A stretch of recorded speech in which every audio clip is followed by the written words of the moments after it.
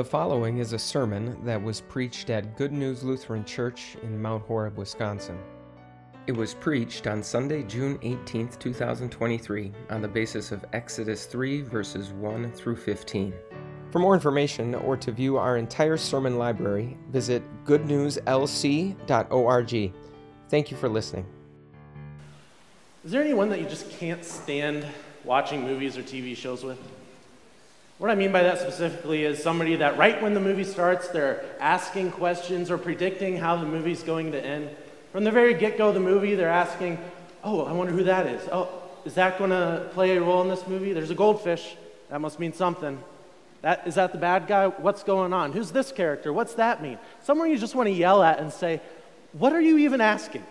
Just sit down, watch the movie, and we'll figure it out by the end. Now, I must admit that when I watch a movie for the first time, I am 100% that person. I am constantly asking questions, wondering what each character is doing, looking at every little detail because I want to know how it's all going to play out in the end. But when you don't know the whole story, it's really hard to ask all the right questions. It's easy to get caught up in the wrong details. I'll be asking what the significance of one thing means when by the end of the movie I realize I really should have been asking about something else the entire time. But it's not just with movies that we tend to ask the wrong questions. As we look at the lesson from this morning in Moses, it's easy to want to cry out to Moses and say, Moses, why are you asking these questions? You're asking all the wrong questions. You're caught up with all the wrong details. The Israelites are going to be delivered from Egypt. Don't you worry. Everything's going to work out. Don't ask those questions. Moses was focused on the character, but not the right one. He's focused on the character of himself. He lost touch of what the whole story, of the story that God revealed to him. He was only focused on all the little details and the wrong ones at that. But it's not just Moses who asks these kind of questions. As we play out our movie, as we live out our life, we tend to ask all the wrong questions and get caught up with all the wrong details as well. Yeah, as we'll see today, despite all the wrong questions that we ask, all the details that we get caught up in, the Lord always provides the right answer. The Lord says who He is. He says, I am who I am. I don't think that we can really blame Moses for getting caught up in the wrong character. He thought that he was the main player in this story. He thought he was the focus. And when he looked back at his life and all that he had done, I wonder what his character description would have looked like, what he would have written down. If I had to guess, he would have written things like vigilante, murderer, coward, failure. And that's exactly what he has recorded for us so far in the book of Exodus. And in chapter 2, we hear him tell that story of when he tried to play the hero, when he thought he could deliver the Israelites himself. He saw the Israelites being oppressed, and he killed the slave driver that was oppressing them. But he didn't get the response he was looking for. The very people that he was trying to help instead rejected him. And rightfully so. Who did Moses think that he was?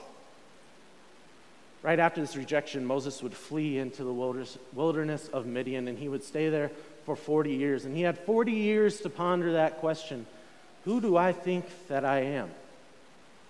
One day, as he's shepherding his flock in the wilderness of Midian, he comes across this strange sight, a bush that's on fire, but not being consumed by the fire. And so he goes over to this bush and hears the angel of the Lord call out to him and tell him to go, deliver my people from their oppressors in Egypt. And the conclusion that Moses comes to in that question, who do I think I am? His conclusion is evident in the questions that he asks.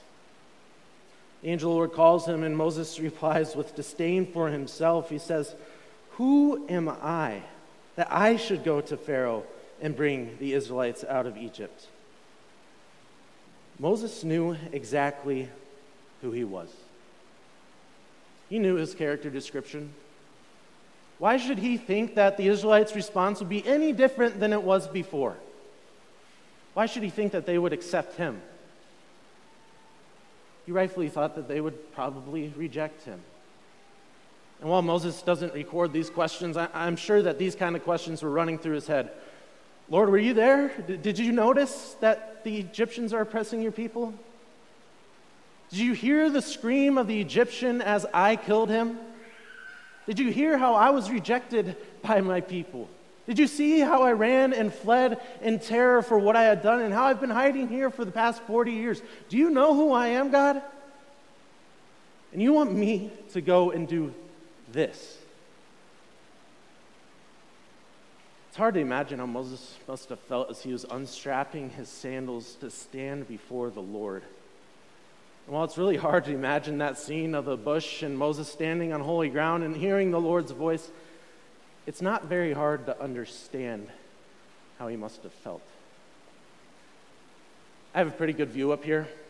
I look to my right and your left, and I see that beautiful portrayal of the burning bush. And as I mentioned in the children's devotion, that burning bush reminds us of this story that we heard this morning. It reminds us of the call, the job that God gave Moses, and the job that God gives to Pastor, to myself, and to you too.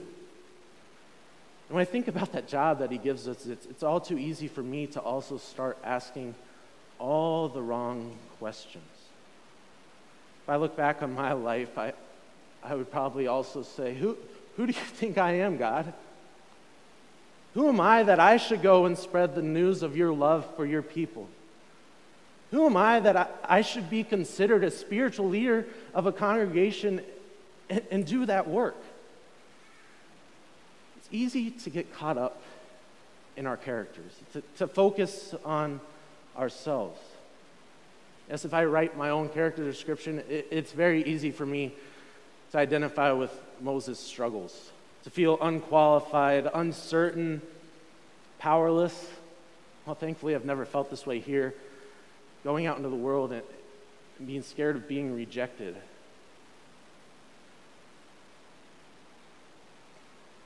But what do we expect from the people that God calls? Is it possible that we're asking all the wrong questions when it comes to who God should call to do his work? Do we have this notion that God only wants the people who have everything figured out with their lives, that know what's going on, know what to do? I don't think that's necessarily like a crazy notion to come to, crazy conclusion to come to. I mean, we expect our teachers to know their material. We expect our trainers to be in shape. We expect our bosses and managers to be qualified to boss and manage. But if God were to only call the people that have everything figured out, I can tell you right now that we would have a whopping sum of 0 people to go and spread the message of God's love and his word. I hope I'm not dropping any truth bombs on anyone up here when I tell you that Pastor and we're far from deserving to be the ones that bring you the message of God's mercy. But when you're only in touch with the character, whether it's Pastor, myself, you, or your family, it's easy to ask those questions. It's easy to come to the same conclusion that Moses came to and say, not only who am I that I should go, but to look at the character and say, who do they think they are? Who are they that they should lead? Thankfully, when Moses was asking all these wrong questions, God responded with the right answer. God answered not by answering the question of who Moses was, but by answering the question of who he is and what he does. Moses was worried about himself. He was worried about how he'd be received. He was worried about what would happen to him as he went to go deliver the Israelites from Egypt. But God takes the focus off the character of Moses and us, and he puts it on himself. The Lord tells Moses who he is. He tells him his name. He says, I am who I am, the Lord. That name is packed with action.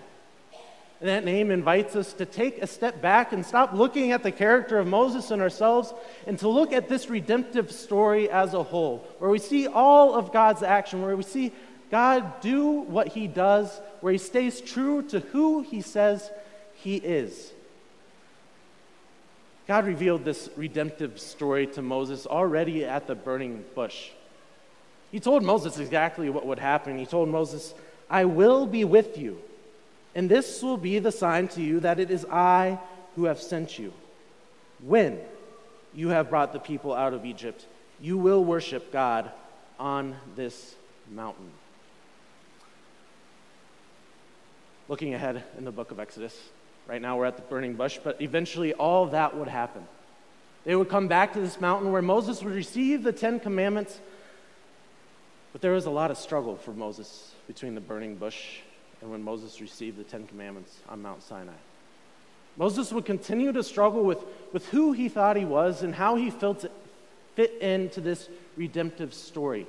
It wasn't something that happened overnight, but as this story played out, as God delivered his people from Egypt, Moses would continue to see how God revealed his interactive, his personal, and his loving nature by doing what he does, by staying true to who he is.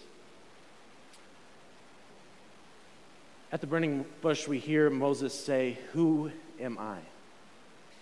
And as the story plays out, we see how Moses learns to take the focus off of himself, and instead focus on the Lord and what he has done for him. You continue to see who the Lord is and what the Lord does. And looking back at the story of the burning bush and then going forward in the book to the 10 Commandments, they're standing below at the base of Mount Horeb, and Moses is up on the mountain getting the 10 Commandments. And during that time, the Israelites lose patience with God, and they tell Aaron, "Make us a God who we can see, make us a God on our own terms." So they ask Moses to make a golden calf, and they bow down and worship this golden calf. And while Moses is up on the 10 Commandments, the Lord, of course, is angry with the Israelites. He says, "I want to carry out my wrath on the Israelites. You can deliver a new people." And we see Moses be educated in that struggle, right? From the burning bush, we hear Moses say, "Who am I?" But I'll read a portion here from Exodus when Moses is standing on the mountain, and we'll see just how much Moses grows from saying, "Who am I?"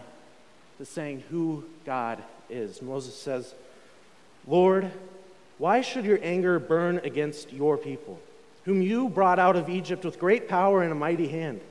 Why should the Egyptians say it was with evil intent that he brought them out, to kill them in the mountains and to wipe them off the face of the earth? Turn from your fierce anger. Relent and do not bring disaster on your people. Remember your servants, Abraham, Isaac, and Israel, to whom you swore by your own self. I will make your descendants as numerous as the stars in the sky, and I will give your descendants all this land I promised them, and it will be their inheritance forever." Then the Lord relented and did not bring on his people the disaster he had threatened. So we see how much Moses grows, right? Through the struggle, Moses is educated, learns who to rely on. But what if Moses didn't grow at all? What if Moses kept the focus on himself and who he was? If Moses still wanted to play the hero figure that we heard in Exodus chapter 2, that comes right before the reading for today, where he goes and wants to be the hero, kills the Egyptian, wants to deliver this people himself, says to God, "God, you made me with heroic qualities. I'm a deliverer. It's what I do. So, I'm losing patience with these people too. Go ahead, wipe them out. Let's start over. Let's try again." But no, because of what God told Moses the first time on Mount Horeb, at the burning bush, Moses was patient with his people, and he essentially held before the Lord the very thing that the Lord had revealed about himself. Moses knew who he was. He was a person that was sick with sin. But it's because of God's answer to that question, "Who am I?" that Moses knew exactly who the Lord is and what the Lord does. And the answer to Moses' question, "Who am I?" the Lord responds, with mercy. That distilled mercy. It was that mercy that Moses would communicate to the very people that he was called to deliver. Like I said, it didn't happen overnight. There would be a lot of struggle for Moses as he wrestled with who he was and how he fit into this story of redemption for Israel. But over time, we see that growth where Moses stops asking, "Who am I?" and instead focuses on who God is and what he does. How God reveals that name throughout the story. I am who I am. We see how Moses is equipped to lead. How Moses is equipped to answer all the wrong questions, not by relying on himself, but relying solely and fully on the Lord. When we look at Moses, it's easy to look at that character description. When he says, "Who am I?" we might be tempted to ask those same questions. Yeah, who is he? Who does he think he is that he should lead the Israelites? But then we'd be asking all the wrong questions too. See, God's very calling of Moses and of Matthew and Paul, for that matter, dispel the idea that the gospel ministry is only for those who have it all figured out. That as if the very essence of gospel ministry were to be, look at me and my example and try to live up to my example. Be like me. I'm going to tell you what to do, and here's how you can get here. No, that's not what the gospel ministry is about at all. By God's very calling of Moses, Matthew, and Paul, we see what the essence of gospel ministry is. The pouring out of that pure, distilled mercy. A mercy that's not for the people who think that they're spiritually healthy, have things all figured out, the people that think they're their own heroes in their own salvation story. No, that mercy is for people that know they're sick with sin and are in need of a Savior. That mercy was shown most clearly in Jesus' ministry, where Jesus poured out that mercy on the cross. And it's because of that mercy that Jesus showed on the cross that God no longer sees us as sick with sin, but as pure and holy in his sight. Jesus takes the focus and the burden off of us, and he puts the focus on himself. And that mercy, that pure, distilled mercy, that's exactly what we're focusing on today. God's grace, how it comes to us, that love and forgiveness, how it comes to us through the word, yes, but God also calls people to distribute that word, to give us that word in a variety of ways. He calls and appoints people like pastors over congregations, Sunday school teachers over classroom, parents over children. And because these people are clearly sinful and realize that they do not have it all figured out, it makes it obvious to them and it makes it obvious to us that their job is simply to pass along that mercy that was shown. They know that the answer to all the questions that we have, and we know the answer to, lies in that name. I am who I am. The answer lies in who the Lord is and what he does for us. So whether you ever stand here behind this pulpit or sit in the pew, remember how the Lord answered all of Moses' questions and objections. Not by focusing on Moses, but by putting the focus on him and the mercy that he has poured out for you. I mentioned a little earlier the great view I have up here, looking at the portrayal of the burning bush and the etching on the glass and the stained glass above it, and how that reminds us of the job that God gives us to go and make disciples, to go out and spread that word, and how it easily makes us think of all the wrong questions. But those questions are quickly answered when you see the name of the Lord etched in that glass and you hear the Lord say, I am who I am. When you hear that, I am who I am, it invites us to take a step back from our own character, and to look at this redemptive story as a whole. It invites us to look at our story. And as we watch our movie, our life play out, it can be easy to be distracted by all the crazy twists and turns, and it might even be distracting the very people who God calls to deliver that mercy. But despite the people that he calls, despite all the crazy details in life and all the questions and objections that we have to the calling he gives us, we know where the answer to those questions and objections lie. They lie in who the Lord says he is and what the Lord says that he does. And it's because of who the Lord is that we know exactly how our story will play out.